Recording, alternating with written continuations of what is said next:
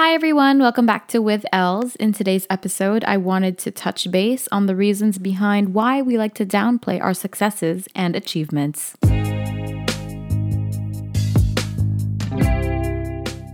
As a person in her early 20s, I'm 24, I like to think that success is a very big factor of everything that we do in our day-to-day lives. For me, success is getting to a certain point in my life where I think, I've made it. Or you can look back and feel content, feel a sense of respect for yourself, or a sense of accomplishment, something to be proud of, something to tell your close friends and your family, something to show off, if you may. But why is it that when you achieve a certain level of success, you downplay it? Why is it that once you've graduated from college or gotten your first bachelor's degree, why is it that it feels so when you get it? Why does it feel like the journey to this success seems so much more worthwhile while you don't have it? It's almost as if we are so in love with the idea of being successful that when success is right there, it's not what we expect it to be. We create scenarios in our head. We romanticize how it's going to feel like, what it's going to be like when we get there. That when it's already in front of us, we're disappointed. Why is that?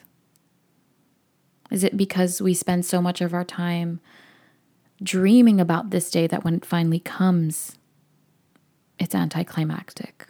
Or is it because we look at other people and we start to compare what we have with what they have?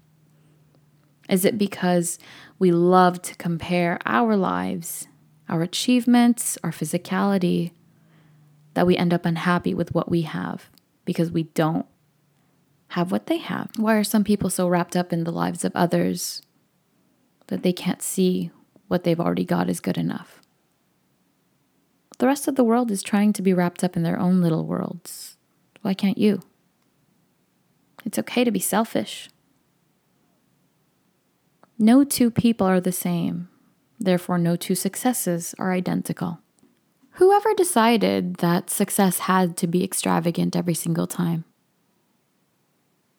Why can't success be made up of little victories in your everyday life? Things such as waking up early, making your bed, getting to work on time. Shouldn't those be celebrated too? The little things for one person can be so difficult to do for another. And yet we downplay these little achievements.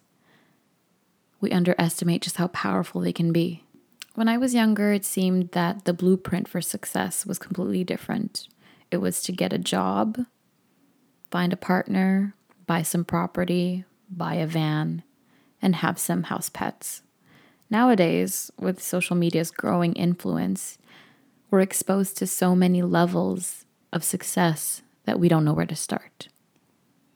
We're exposed to so many extravagant success stories, such as buying a house at 18, getting your own car, getting that degree, becoming a lawyer at such a young age, that all of our day-to-day successes don't seem like successes anymore.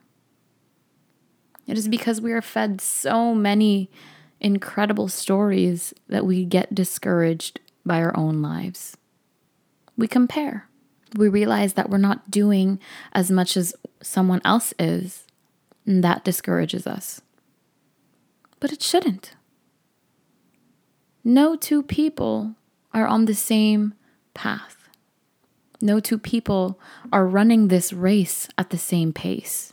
Everyone has their own time. Why are you trying to catch up to someone who isn't even ahead of you?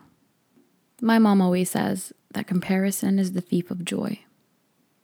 And the reason why people are so unhappy and people are always trying to strive for better is not because we want more. It's because we don't see the value in what we've already achieved.